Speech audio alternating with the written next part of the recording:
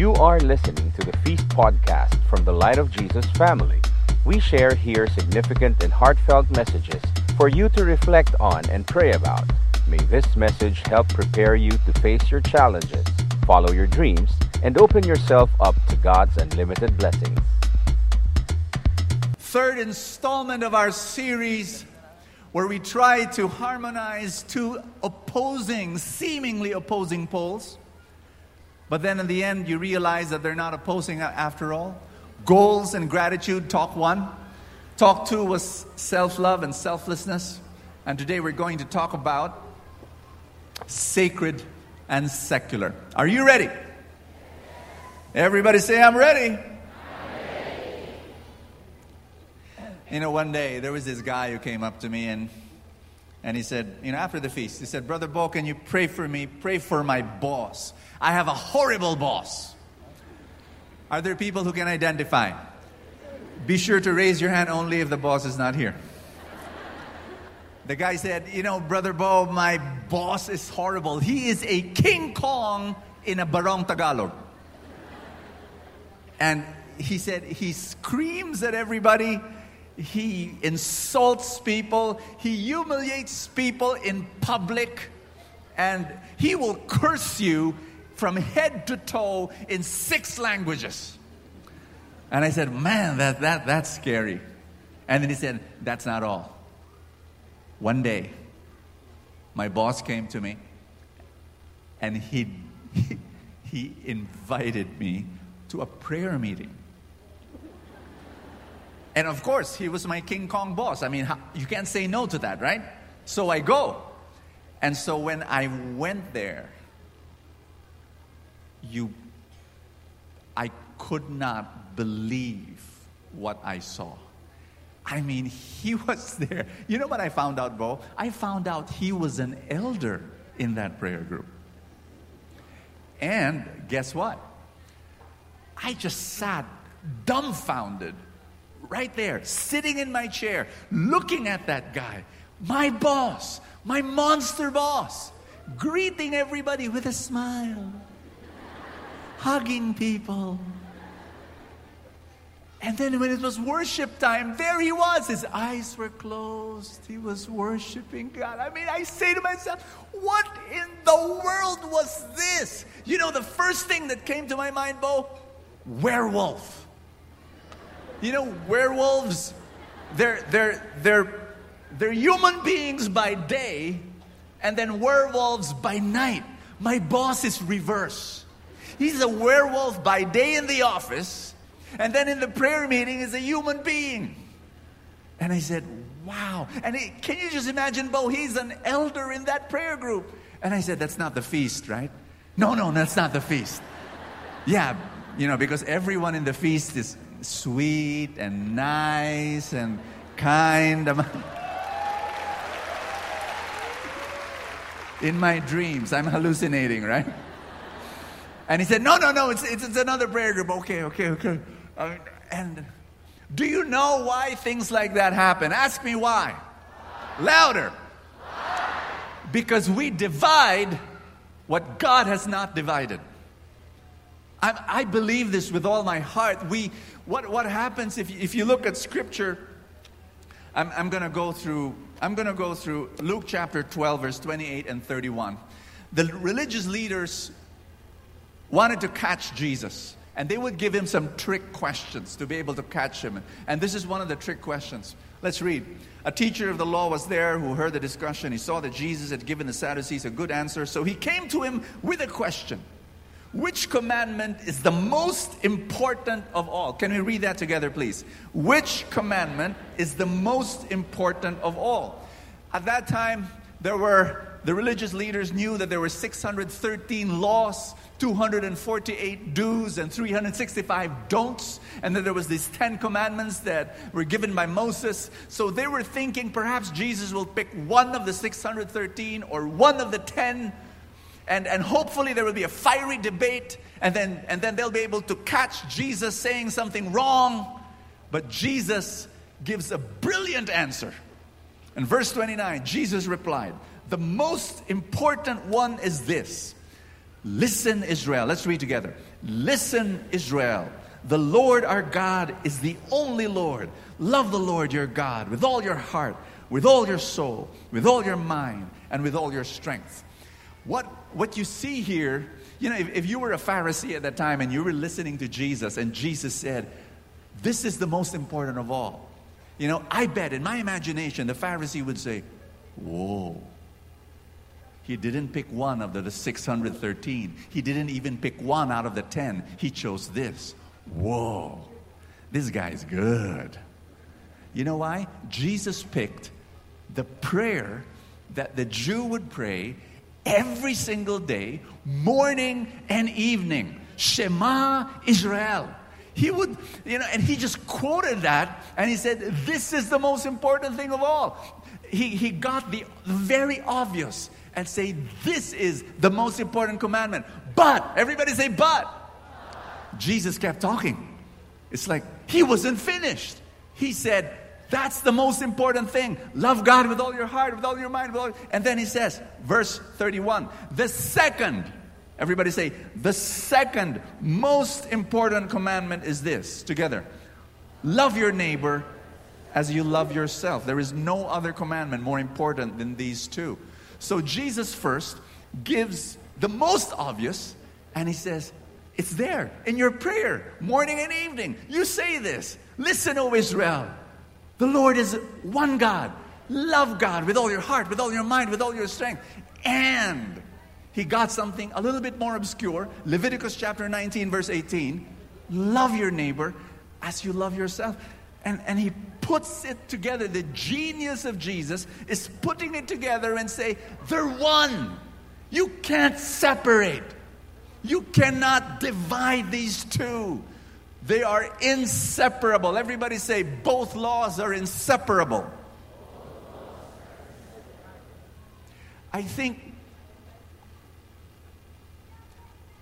when Jesus came 2,000 years ago, when God became man, what happened was he sanctified everything. And everything becomes sacred because of Jesus. Can everybody say everything is sacred? He sanctifies your breathing. He sanctifies our walking and our waking and our eating and our sleeping and our snoring and our peeing and our pooing and everything about us. He embraces our physicality. The doctrine of the incarnation is so powerful because of the fact that when Jesus came, he makes all of us and all our activities sacred. Every time I think, when I said peeing and pooping, it's like some of you were saying, huh? That's sacred? Yeah, that's sacred. Saint Teresa of Avila is my favorite story about that. Are you familiar with that story? She was praying in the toilet, and then the devil appeared to her. And the devil mocked her, how dare you pray while doing that in the toilet? That's why I think she's really a saint, because if the devil appeared to me while I was doing something in the toilet, I'll never go to the toilet again for the rest of my life. But Saint Teresa of Avila, she just smiled and said, what leaves my lips goes to God. What leaves my butt goes to you.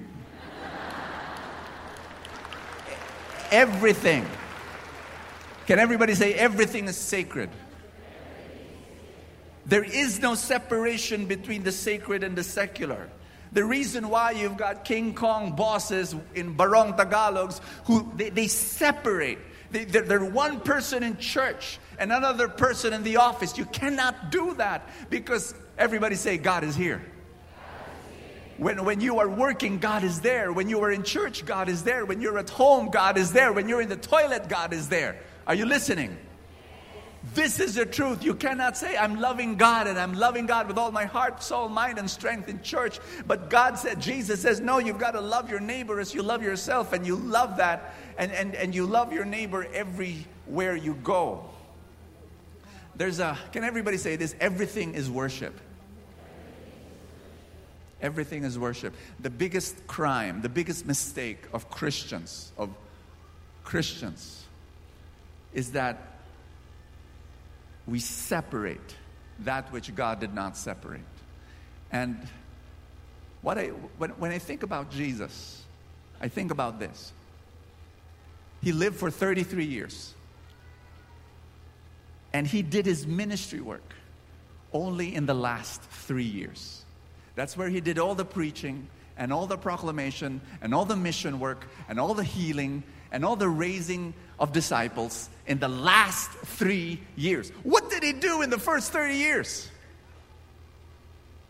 He lived a regular life. When he was a toddler, I imagine him to be in the lap of Mama Mary. When he grew up a little bit bigger, he was running with his playmates. When he grew up a little bigger, his foster father, Joseph, taught him how to hold a hammer. A few years later, he had crushes on girls. And then he would have shish kebab with his friends. Think about it. The Son of God, the second person in the Trinity, the Almighty, the Alpha and Omega, the first and last, the beginning and the end, the one that, think about the King of Kings, the Lord of Lords, living an ordinary human life for 30 long years. Everybody say, God is here.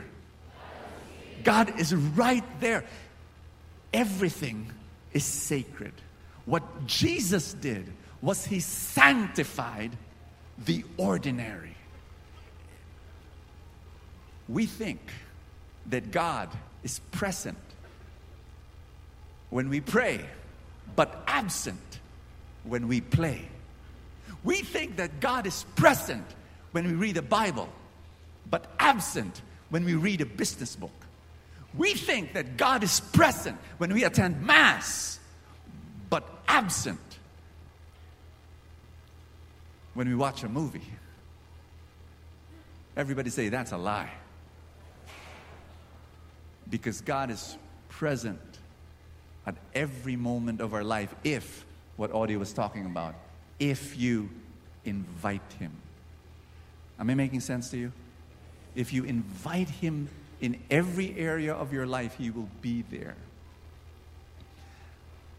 One woman came up to me and said, Brother Bo, can you pray for my husband? A lot of wives come up to me and ask for prayers for their husband. And I kind of like have this, because of the many years that I do that, I kind of like know what I'm supposed to pray for.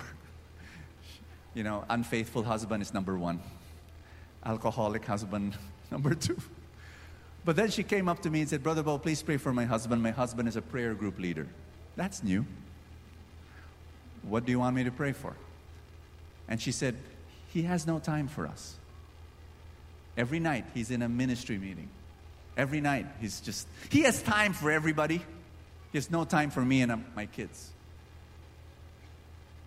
And then when I tell him that you have no time for your family, he will always say, God comes first. God comes first. God comes first. And then a tear escaped her eye, and she said, last night, Bo, my son, he came up to me and he said, Mom, why did God steal my dad away from me? And I told her, tell your son, God did not steal his dad away from him. Tell your son that his dad is just deaf. God has been telling your husband to go home. But this is what happens. Ask me what? To some religious leaders, they use God's work to escape God.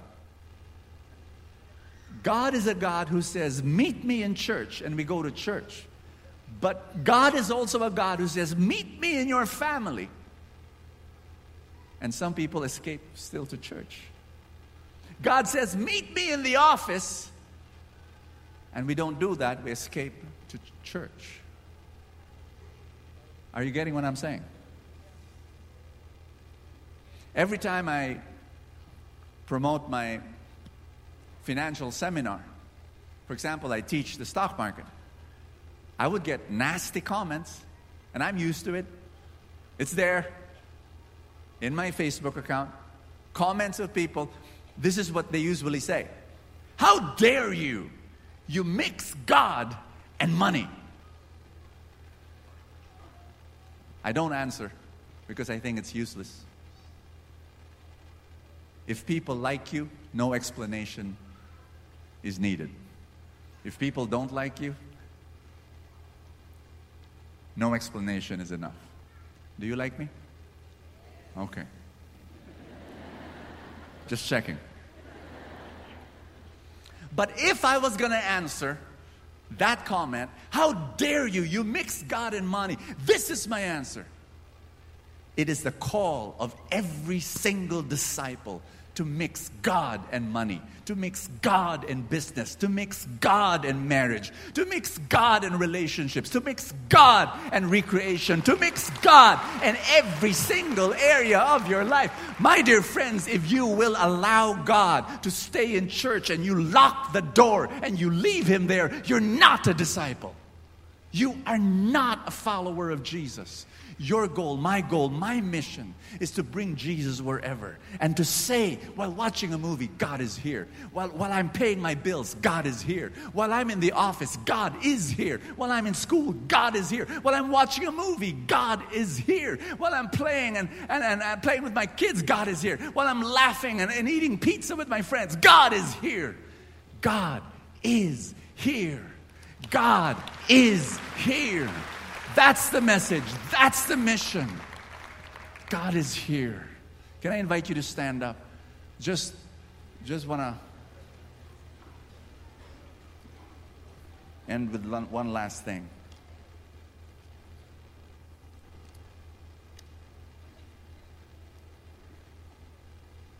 Matthew 27, verse 50 to 51. Jesus hanging on the cross, about to die. And he says his last cry. Jesus again gave a loud cry and breathed his last. And something happened.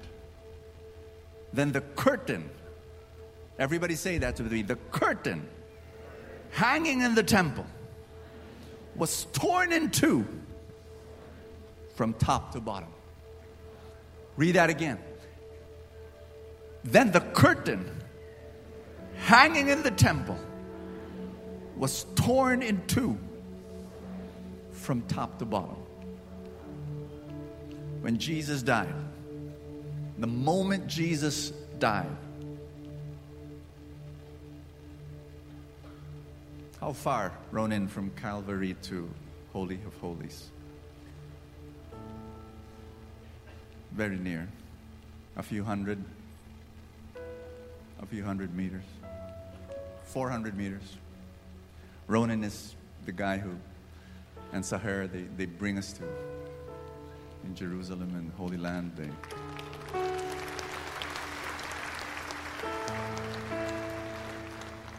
Let me explain what happened when Jesus died. Jesus died here in Calvary. 400 meters away was the temple. The temple of Jerusalem was large. The periphery of the temple, that's where the court of women are. The court of the Gentiles. That's where non-Jews were. And they could only, they're the saling pusa.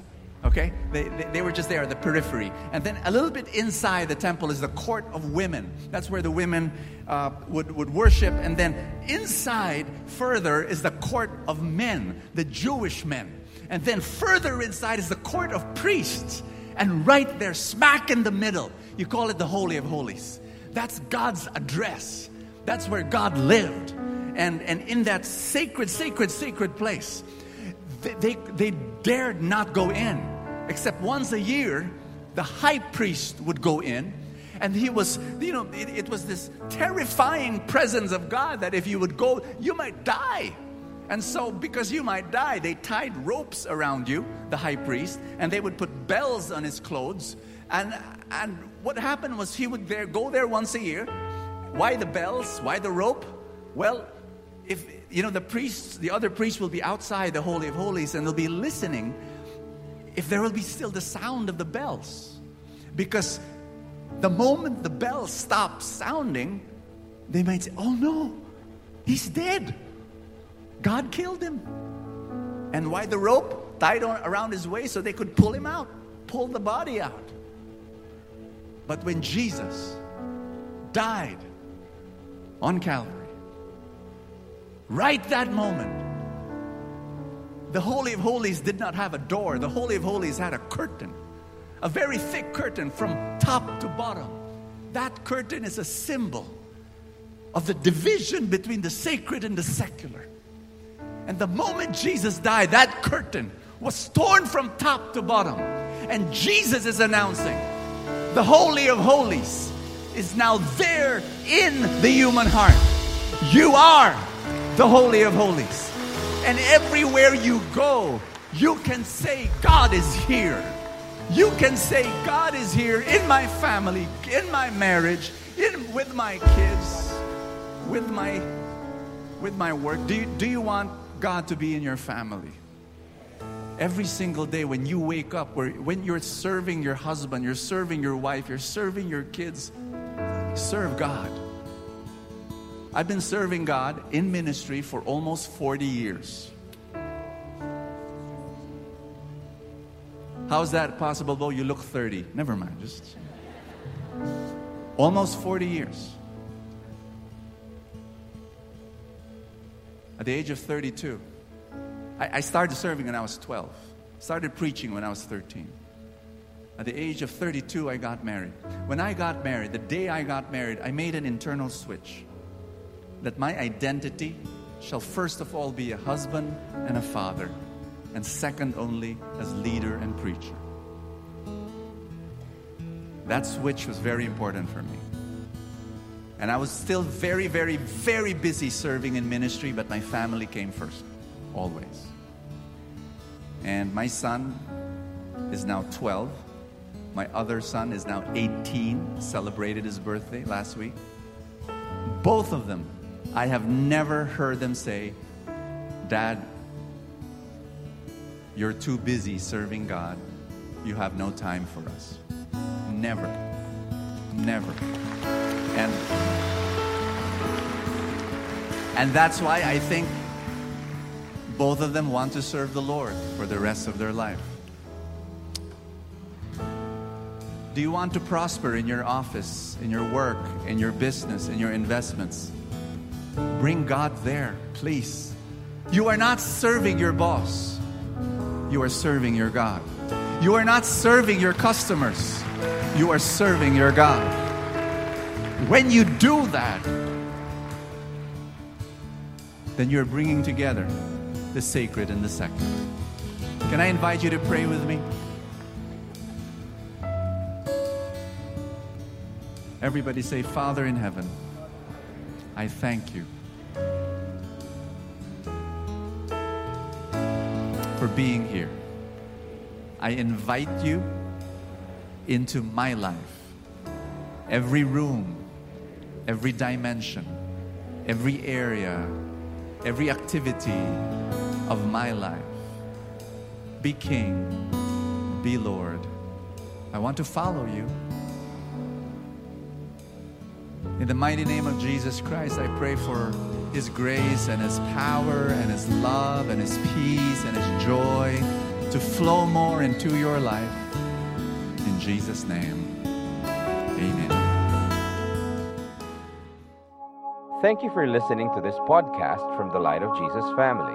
For more messages like these, please visit lightfam.com/podcasts.